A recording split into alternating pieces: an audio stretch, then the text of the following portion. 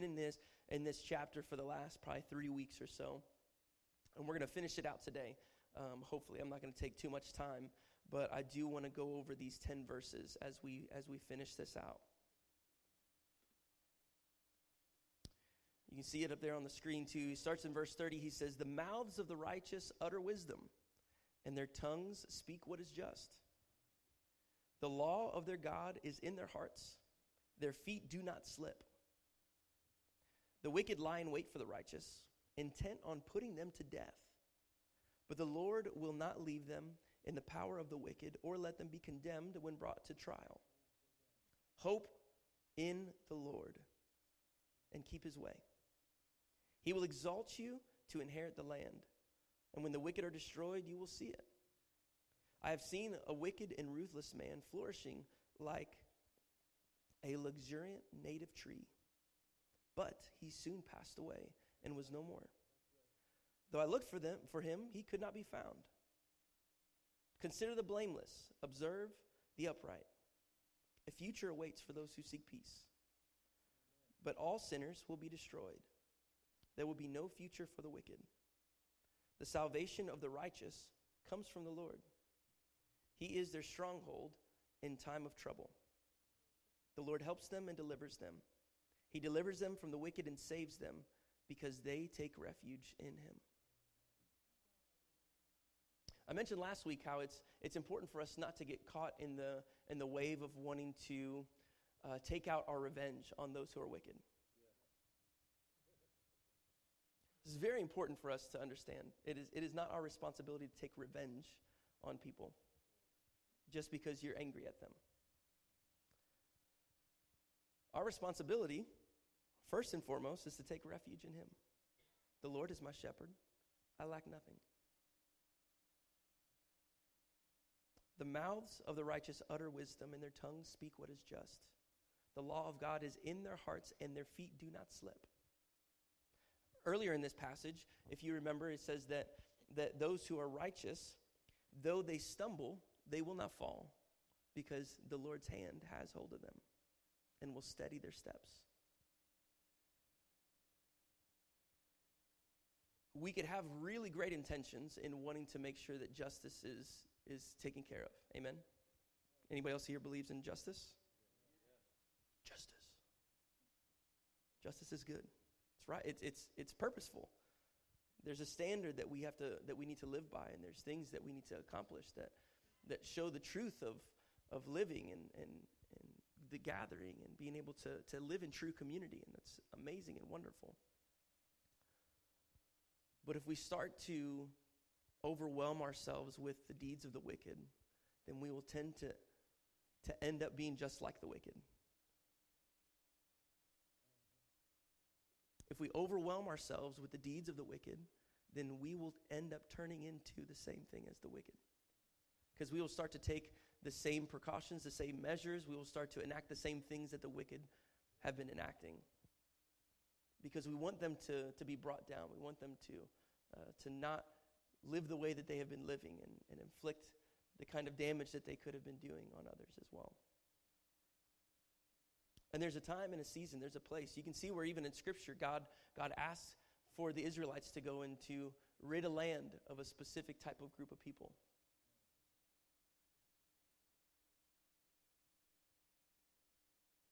But it was in the Lord's command that they actually did those things.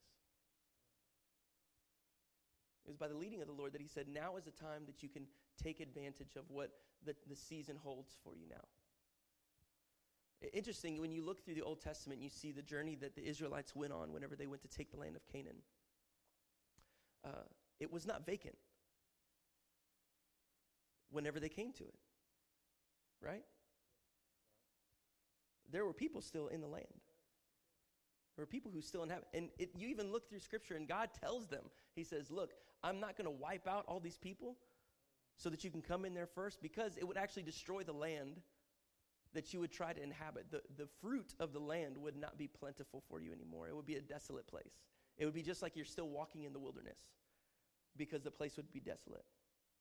And so he said, what I want you to do is I want you to go to each and every station, each and every place, and then take the land that I've promised for you.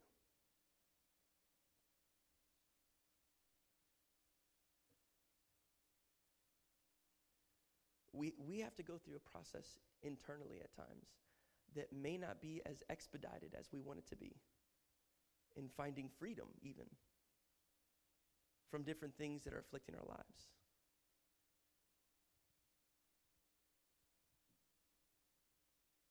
The law of God is in their hearts. Their feet do not slip. The wicked lie in wait for the righteous, intent on putting them to death. But the Lord will not leave them in the power of the wicked or let them be condemned when brought to trial. Hope in the Lord and keep his way. He will exalt you to inherit the land. When the wicked are destroyed, you will see it. The Lord is my shepherd, I lack nothing. He makes me to lie down in green pastures and leads me beside still waters to restore my soul. Again, the whole intention of us being able to understand that we lack nothing is first to experience the restoration that God gives us in the moments of quietness and solitude and seeking after him and meditating on what it means to live righteously by this word. He will work inside of you to a place of restoration so that whenever you do walk into the valley of the shadow of death, you will fear no evil because you're not intent on what you can only provide yourself. You know that he is with you, and he is the one that actually restored your soul in the first place.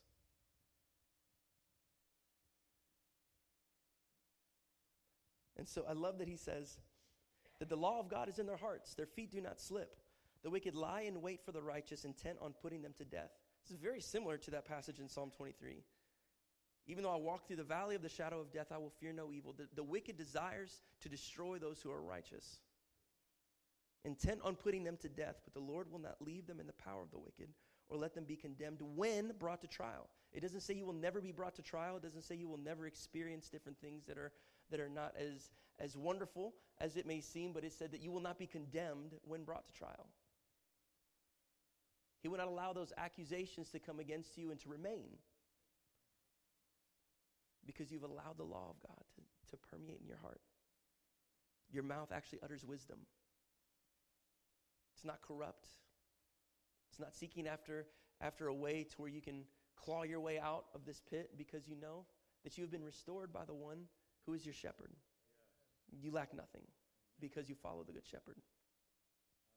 And in the midst of that, you will find that there's freedom because you now don't have to prove yourself to other people. Your approval is found in Christ and in Christ alone.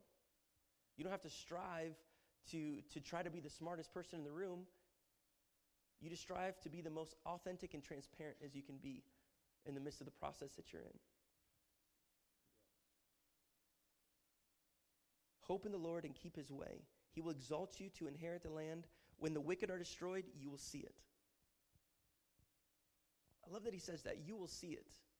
He doesn't say, it will be by your hand that you'll encounter the sweet vengeance that you've always wanted. It's wonderful. Grab the club. Grab the stone. Anything that you need right there. Wow, you will be glorified as the blood washes over your hands. It's going to be amazing. He doesn't give any of those things. He says, as you keep your way pure and righteous, you will notice that the wicked will start to fall. Those who are wicked, they have made their own beds in the things that they do. Those who live by the sword will die by the sword. And so my responsibility as a believer is not so much trying to find every single wrong thing that's going on in my life and everybody else's life and just attacking it all the time. My responsibility is to live righteously, to look at Scripture and see what Jesus actually communicates and how he lived with one another and how he confronted people when it was time, and then how he kept his mouth shut in other moments. Where you're like, why didn't you say something? You could have just said it right here. That would have been amazing. Been so great. But in his wisdom, he chose to keep his mouth shut. We mentioned many times in the Sermon on the Mount, Matthew chapter 5, he says, blessed are the meek, for they will inherit the earth. Meekness, again, does not equal weakness. Meekness is not passivity. Meekness actually means that you can be wise enough to open your mouth whenever the time is right, and then you're wise enough to keep your mouth quiet when you know that it's not going to help any bit of that circumstance. Many times some people's minds are so made up that it doesn't matter what you're going to do and how you can open your mouth. There's one of my favorite academics. His name is John Lennox. He's the the guy who's over mathematics in Oxford. Brilliant, brilliant man. A beautiful believer too. He was raised in Northern Ireland and spent most of his life trying to combat the ideas of, is Christianity true? And is this religion something that I can continue to follow after? And he said he spent a lot of time in Russia amongst many atheists and spending tons and tons of time there. And he said that within every interaction, it did nothing but confirm his belief in Christ. He had a debate with a guy named Peter Atkins, who is a well-known atheistic scientist. He's a chemist. He's written many, many books, incredible books about the process of chemistry and even different aspects of even portions of creation and many different things. He's a brilliant man. But he had a debate with him, and Peter Atkins the entire time just continuously tried to belittle Dr. Lennox and every single thing that he would say. He just, you just must be an idiot. You just must be stupid. This is just erroneous. I can't believe that you, and every single thing that would come out of his mouth was like that. And I just watched just intently as Dr. Lennox would just, in as much peace and calmness, he would compliment Dr. Atkins for the work that he's done. He'd comment on Dr. Atkins' brilliance, and then he would offer his counterpoint with the most grace and humility that I could have possibly ever seen from anybody who has debated anybody over any topic. And I've seen him do this time and time again in different lectures. He's done this with Richard Dawkins, who's another well-renowned atheist. They call him he's called a new atheist in their thought processes. And the same thing in the big debate at Oxford when they went back and forth about the process of science and belief and God. Is God real or is he not? And all these different things. And Dawkins would nearly call him an idiot just in his vernacular. But still at the same time, Dr. Lennox, in much grace and humility, would just respond back in, Richard, you're a brilliant man who wrote this book, and I love that you put this in your writings, and I learned a lot when you wrote on this topic. But here's where I find a little disagreement with you. And he would just eloquently talk about the grace of God. And it astounded me because typically when you find that people are pretty irate and nearly calling you an idiot and you feel like you've done a pretty good job in knowing some stuff, it's pretty easy to want to respond back, well, you're the idiot, and you're stupid, and this is why you're a loser, and this is why you have no friends, or, whatever you want to call them out for whatever you feel like you can to make them feel lesser than themselves. But what Lennox did is he actually elevated them and gave them praise for the things that they've done, but then showed them why Christ is the highest of them all. In each of the debates that I've seen him communicate in, he's operated in that same type of grace with each and every person. And now anytime I get in a disagreement with someone, he kind of pops up in the back of my mind. It's like, am I showing meekness like Dr. Lennox has shown? Because it just blew my mind every single time I watched him in any kind of debate structure or any kind of conversation, is that there is so much grace and humility. And so whenever I look into this and I see hope in the Lord and keep his way. Hope in the Lord and keep his way. What does his way look like? It's easy for us to read through this. And there's 40 verses in this chapter. You can go through and read the whole thing really quickly. Great job. But we can miss the entirety of what each and every one of these lines are saying because we skip over so much and don't sit on what it asks. Hope in the Lord and keep his way. What does his way look like? Jesus said that I am the way, the truth, and the life. No one comes to the Father except through me. And so whenever I'm going through my life, am I thinking about keeping the way that he has?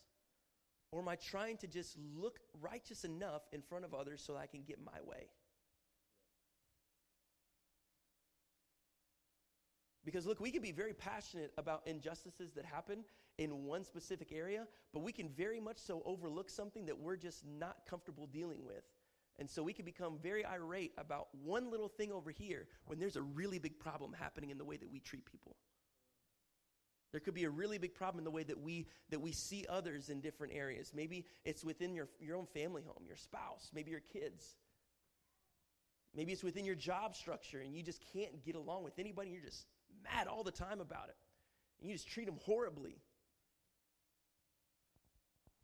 Are we actually walking in the way that is pure, holy, righteous, and acceptable unto God? Have we been transformed by the renewing of our mind? What renews our mind? Meditating on his word.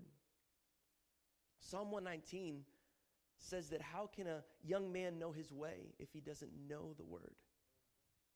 If he doesn't keep the law in his heart. They even say it to the point of saying it's like it's tattooed on their heart.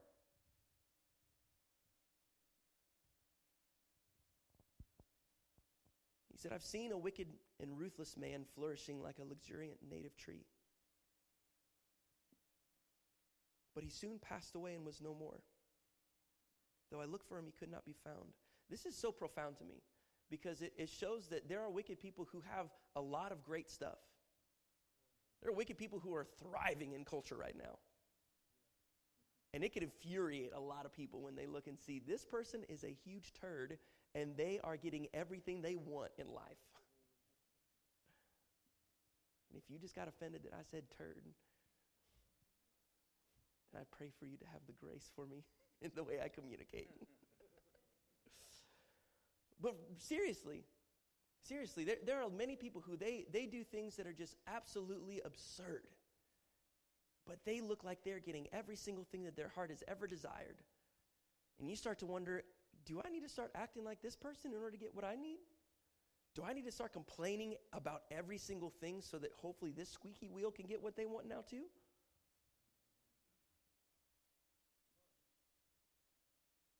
But he says this, he says, I've seen a wicked and ruthless man flourishing like a luxuriant native tree. But he soon passed away and was no more. Though I looked for him, he could not be found. It was not by this writer's hand that tree fell down. It was not by an army they sent through to go chop it up and get rid of him. He said, I even looked for this dude. Where is this man who had all the things? Couldn't find him. He was gone. You see, when we live our lives righteously, then we won't be so concerned about everyone else who's around to the point to where we're overwhelmed and then now we're super frustrated and now our demeanor echoes that of frustration. That's not being a peacemaker when we go into different places. Matthew chapter 5, blessed are the peacemakers, for they will be called children of God. A peacemaker, again, I will hammer this over and over and over again. A peacemaker is someone who is like a hostage negotiator. They can go into tumultuous circumstances and they can calm down everything that's going on and they can find the resolution. That's being a child of God. It's not tearing both sides down and saying, you're an idiot, and you're stupid, and you need to die, and then you need to go to hell, and you need to do. It's like, there's so much that's happening in that moment to where you're just adding to the escalated mentalities that are in that place. Yeah. Actually, what we could do is we could come in and become peacemakers and call both sides to repentance and to honor one another. And when you can find restoration between two parties, you can then see that there's the heart of God in the midst of that. Yeah. Because Jesus took what was chaotic in sinful nature. He took what was chaotic in the man who was at the Gadarenes, in the tomb over there, cutting himself and was full of legion of demons, and it was crazy. Took that chaotic moment, and everyone in the town was terrified of this dude. He was popping off all of his bindings and his chains and all these things. This guy was just completely out of his mind. And Jesus took that chaos and he turned it into peace. Sent that man back into the town. He didn't say, come and follow me. He wanted to follow him.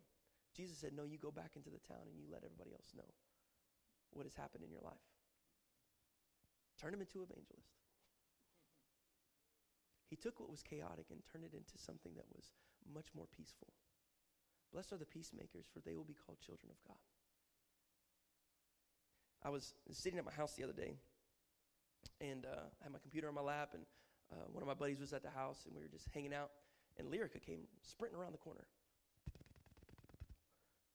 Jumped down. We have our living room is kind of inset a little bit. It's sunken. There you go. Not inset. Sunken. It's a sunken living room. And so there's a step there that you have to get down and get up if you want to get in or get out of the living room. And so she steps down real quickly, and then she comes up to me and she goes, Dad, Dad, Dad, Dad, Dad. Yes, what do you want, Lyrica? She goes, I'm going to see Mom. I was like, well, go see Mom. What are you doing? So jumps up, takes off. She goes back and sees Danielle. My buddy and I were sitting there, and he goes, dude, she is moving so quick. step. Like, she is flying now.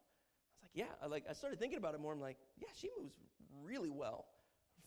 Just from even looking back whenever she was super little, we first moved into that house. It's like the process of getting up there. It's like she had to do an army roll and crawl around and like dive out sometimes to try to get over top of that step, just to get over one little step that you just very easily step over.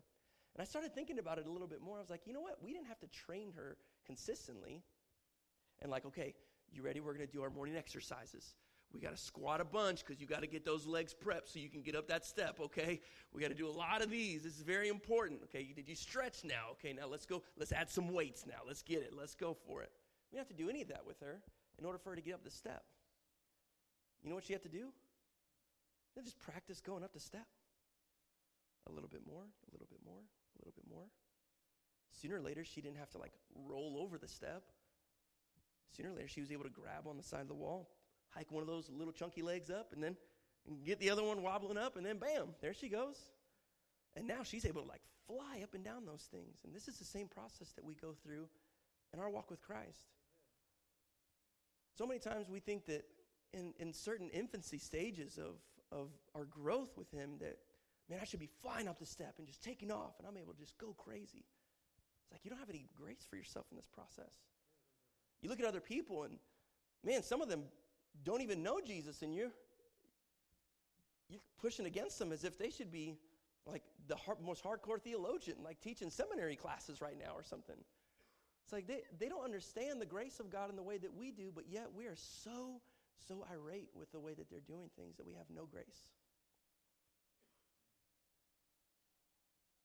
The Lord is my shepherd, and I lack nothing. And so if I take this mentality into everything that I do, then that means that when somebody else lacks or they show that they're lacking, then I just need to introduce them to the Good Shepherd.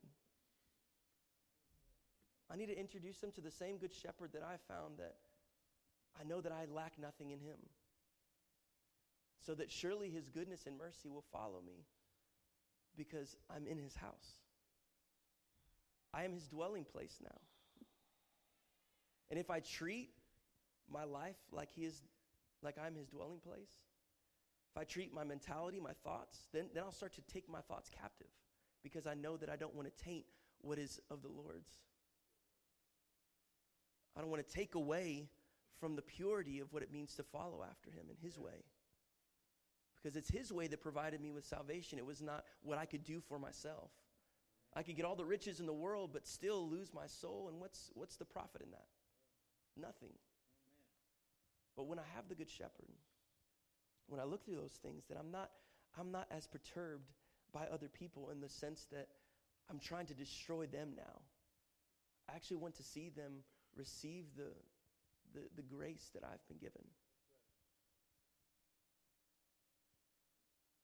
That doesn't mean that we're passive. That doesn't mean that we don't stand for things that are true and righteous. That's not what I'm saying. Please don't mishear me in this message. Because the Lord will lead certain people to do things that will cause a ruckus in the ways of the wicked. But this doesn't mean that we demonize every single person for what they've done. God's grace abounds much more than any sin that a person could commit. It's very easy to be like, wow, that's an amazing testimony when you listen to someone's story after they've gone through a lot of stuff. It's very easy to be like, all right, cool. We can hang out together. We can go have lunch because now you have this great testimony, and it's awesome. I can now give God praise for that. But when someone's at the beginning of that process, when someone's in the thick of it, are we that gracious with them still? Or does that uncomfortable situation cause us to push those away at way more than an arm's distance? If I truly believe that he is the Good Shepherd and that I lack nothing in him, and then if I walk through the valley of the shadow of death, that real place between Jerusalem and Jericho, if I truly believe that he will be with me in those moments, that the correction is actually comforting and it's not pushing me away from him, and realize that he placed me at the table with my enemies. so that I can drink from the cup that will also run over, because he provides more than enough, so that they can now drink from the cup as well. Then I will see consistently that his goodness and mercy has followed me. His goodness and mercy was with me in the valley. It was with me whenever I was by the still waters. It was with me whenever I was in the green pastures. It was with me as I was corrected. It was with me whenever I was at the table with my enemies. It was with me when I felt the anointing on my head running over. Surely his goodness and mercy will follow me all the days of my life, and I will dwell in the house of the Lord forever. The Lord helps them and delivers them. He delivers them from the wicked and saves them, because they take refuge in him. The Good Shepherd is the good place of refuge. Have we found our refuge in him, or have we found it in the ancient practice of complaining that the Israelites practiced many, many times? I love what happened when David took reign. I've shared this story before, but you find this in Scripture where for 33 years, what David did when he first took over for the nation is that he employed, you find this in the book of 2 Chronicles, I believe, where he employed thinkers and praisers to go all throughout the camp, all throughout the nation. And these thinkers and praisers taught the nation of Israel, who is most known for complaining out of almost anything else next to their idolatry, the most known for those things, he employed these thinkers and praisers to teach the nation how to be thankful, how to change their thought process from wake up, complain, eat, complain, go eat some more, complain, talk to the family, and the conversation is complaining. Going from that nature to being thankful, transform the nation to the point that for 33 years, no enemy could breach their walls, the gates of the city. For 33 years. Do you know what caused a rift in that? When David found Bathsheba, he found lack in what he had and desired after something that was someone else's. It may not have been a verbal complaint, but it was an actionable complaint.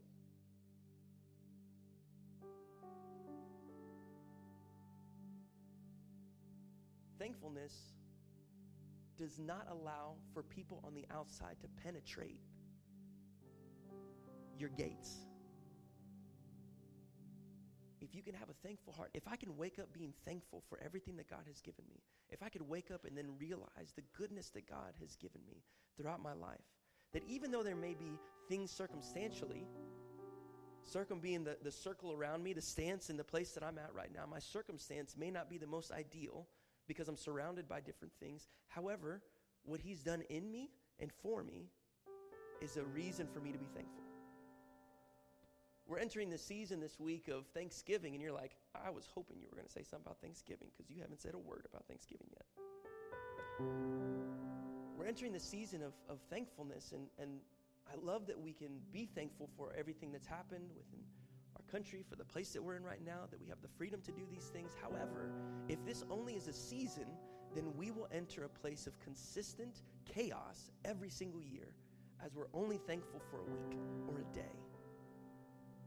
But you will find that your gates are breached consistently in your life.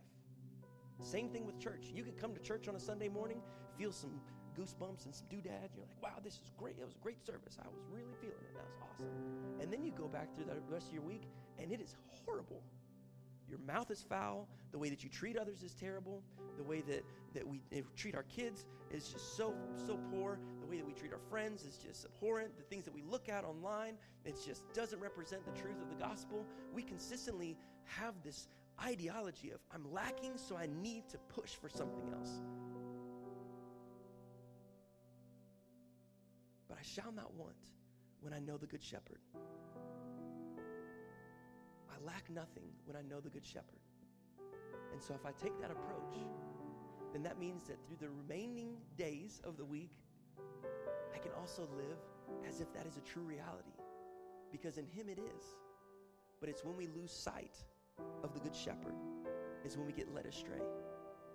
That's when we get brought into a place of not being protected or seeming like we're protected in those moments. We feel the correction of that rod, that staff brings me back in, but we start to despise correction because it makes me feel uncomfortable.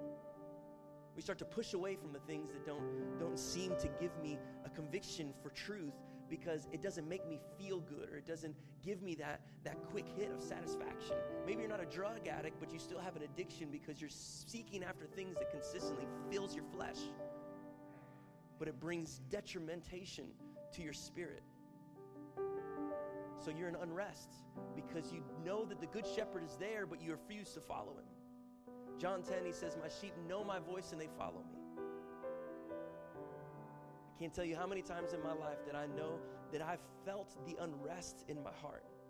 I felt the uneasiness of just the things that's been going on, and I just continued to seek after things that satisfied or gratified my flesh because it was just something that gave me a moment of satisfaction instead of sitting in the midst of the discomfort and realizing, God, there is something that I am yearning for that is outside of you. And so why am I feeling like there's lack when in you there's none? I can't tell you how this has been transforming my thought process. Just understanding that I lack nothing in you. So when I'm feeling like I'm lacking something, then what is going on internally that is drawing me away from your gaze? It's drawing me away from your heart. The Lord is my shepherd. I lack nothing.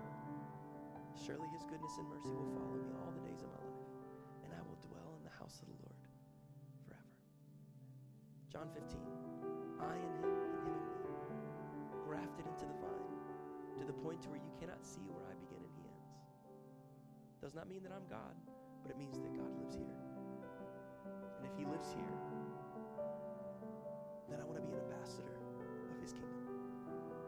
An ambassador brings that culture and that nature into a place that's foreign and introduces them to the reality of that kingdom. Blessed are the poor in spirit, for theirs is the kingdom of heaven. Blessed are the pure in heart, for they will see God. Blessed are the merciful, for they will receive mercy. Blessed are those who are persecuted for righteousness' sake, for theirs is the kingdom of heaven. Whether it's raining or the sun is shining, he is still my shepherd. There will be wicked until the end of time. When Jesus returns, there's going to be wicked people, wicked things. I cannot correct all the wickedness in the world. But what I can do is I can live a life of righteousness. What I can do is I can live with the reality that the Lord is my shepherd. And as people approach me to find out what the heck is different about you or what's going on with you, it's like, it's not me, bro. It can't be me because I can't be your Jesus. But I can introduce you to my shepherd. Because he's the reason why I have the overflowing nature of not lacking anything. So in the season of Thanksgiving, could we be thankful? Not just on Sunday, not just on Thursday, not just as you go and have your multiple Thanksgiving meals, as some of you guys will have an abundance of those. But let's have a thankful heart for our Good Shepherd. Every single day, every morning that we wake up, and every night as we lay our head down, that he is my Good Shepherd.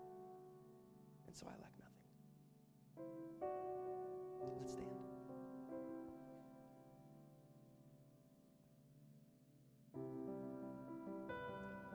Jesus, thank you that you gave us a great example when you came down and lived on earth as a man, that you showed us what it was like to go from one place to another, to live a life that was fully submitted to God, to not be held down by just a religious system, but to live completely in submission to the Good Shepherd, to the Father.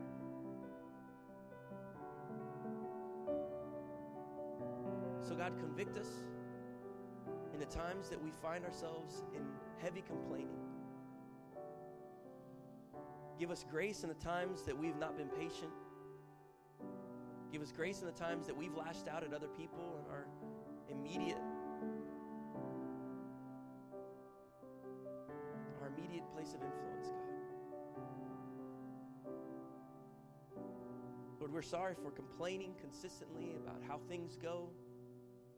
And we thank you that you listen still yet to our prayers.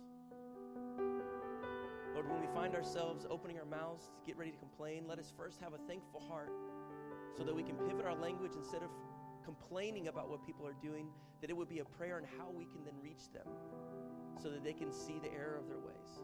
And Lord, in the times that we have missed steps, Lord, just convict us of those things so that we can go and we can make those things right. Let us not be too prideful to where we can't say I'm sorry and apologize for not being where we need to be, not saying what we need to say, and not representing you in the way that we need to represent you. Thank you that you did not make us the Savior, but you chose to give us the access to salvation through you in relationship. And so, Lord, we're sorry for just doing religious activity and not actually having true relationship with you.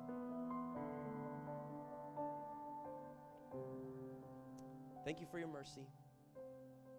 We thank you for the opportunity to come together and to celebrate seasonally thankfulness, emphasizing thankfulness in our community. So we thank you for family. We thank you for friends. We thank you for fun activities. We thank you for great food. We thank you for jobs. We thank you for schools. We thank you that we get to serve you freely and that you gave us freedom from the captivity of sin. We honor you, Jesus, and glorify your name. In Jesus' name I pray, and everybody said, amen. Well, we love you guys. Again, feel free to go and grab some food. I guess we're going out the double doors. You'll go around, and you can grab yourself a plate, sit down right by somebody. We'd love to hang out and chat. Have a wonderful Thanksgiving if we don't see you before next Sunday.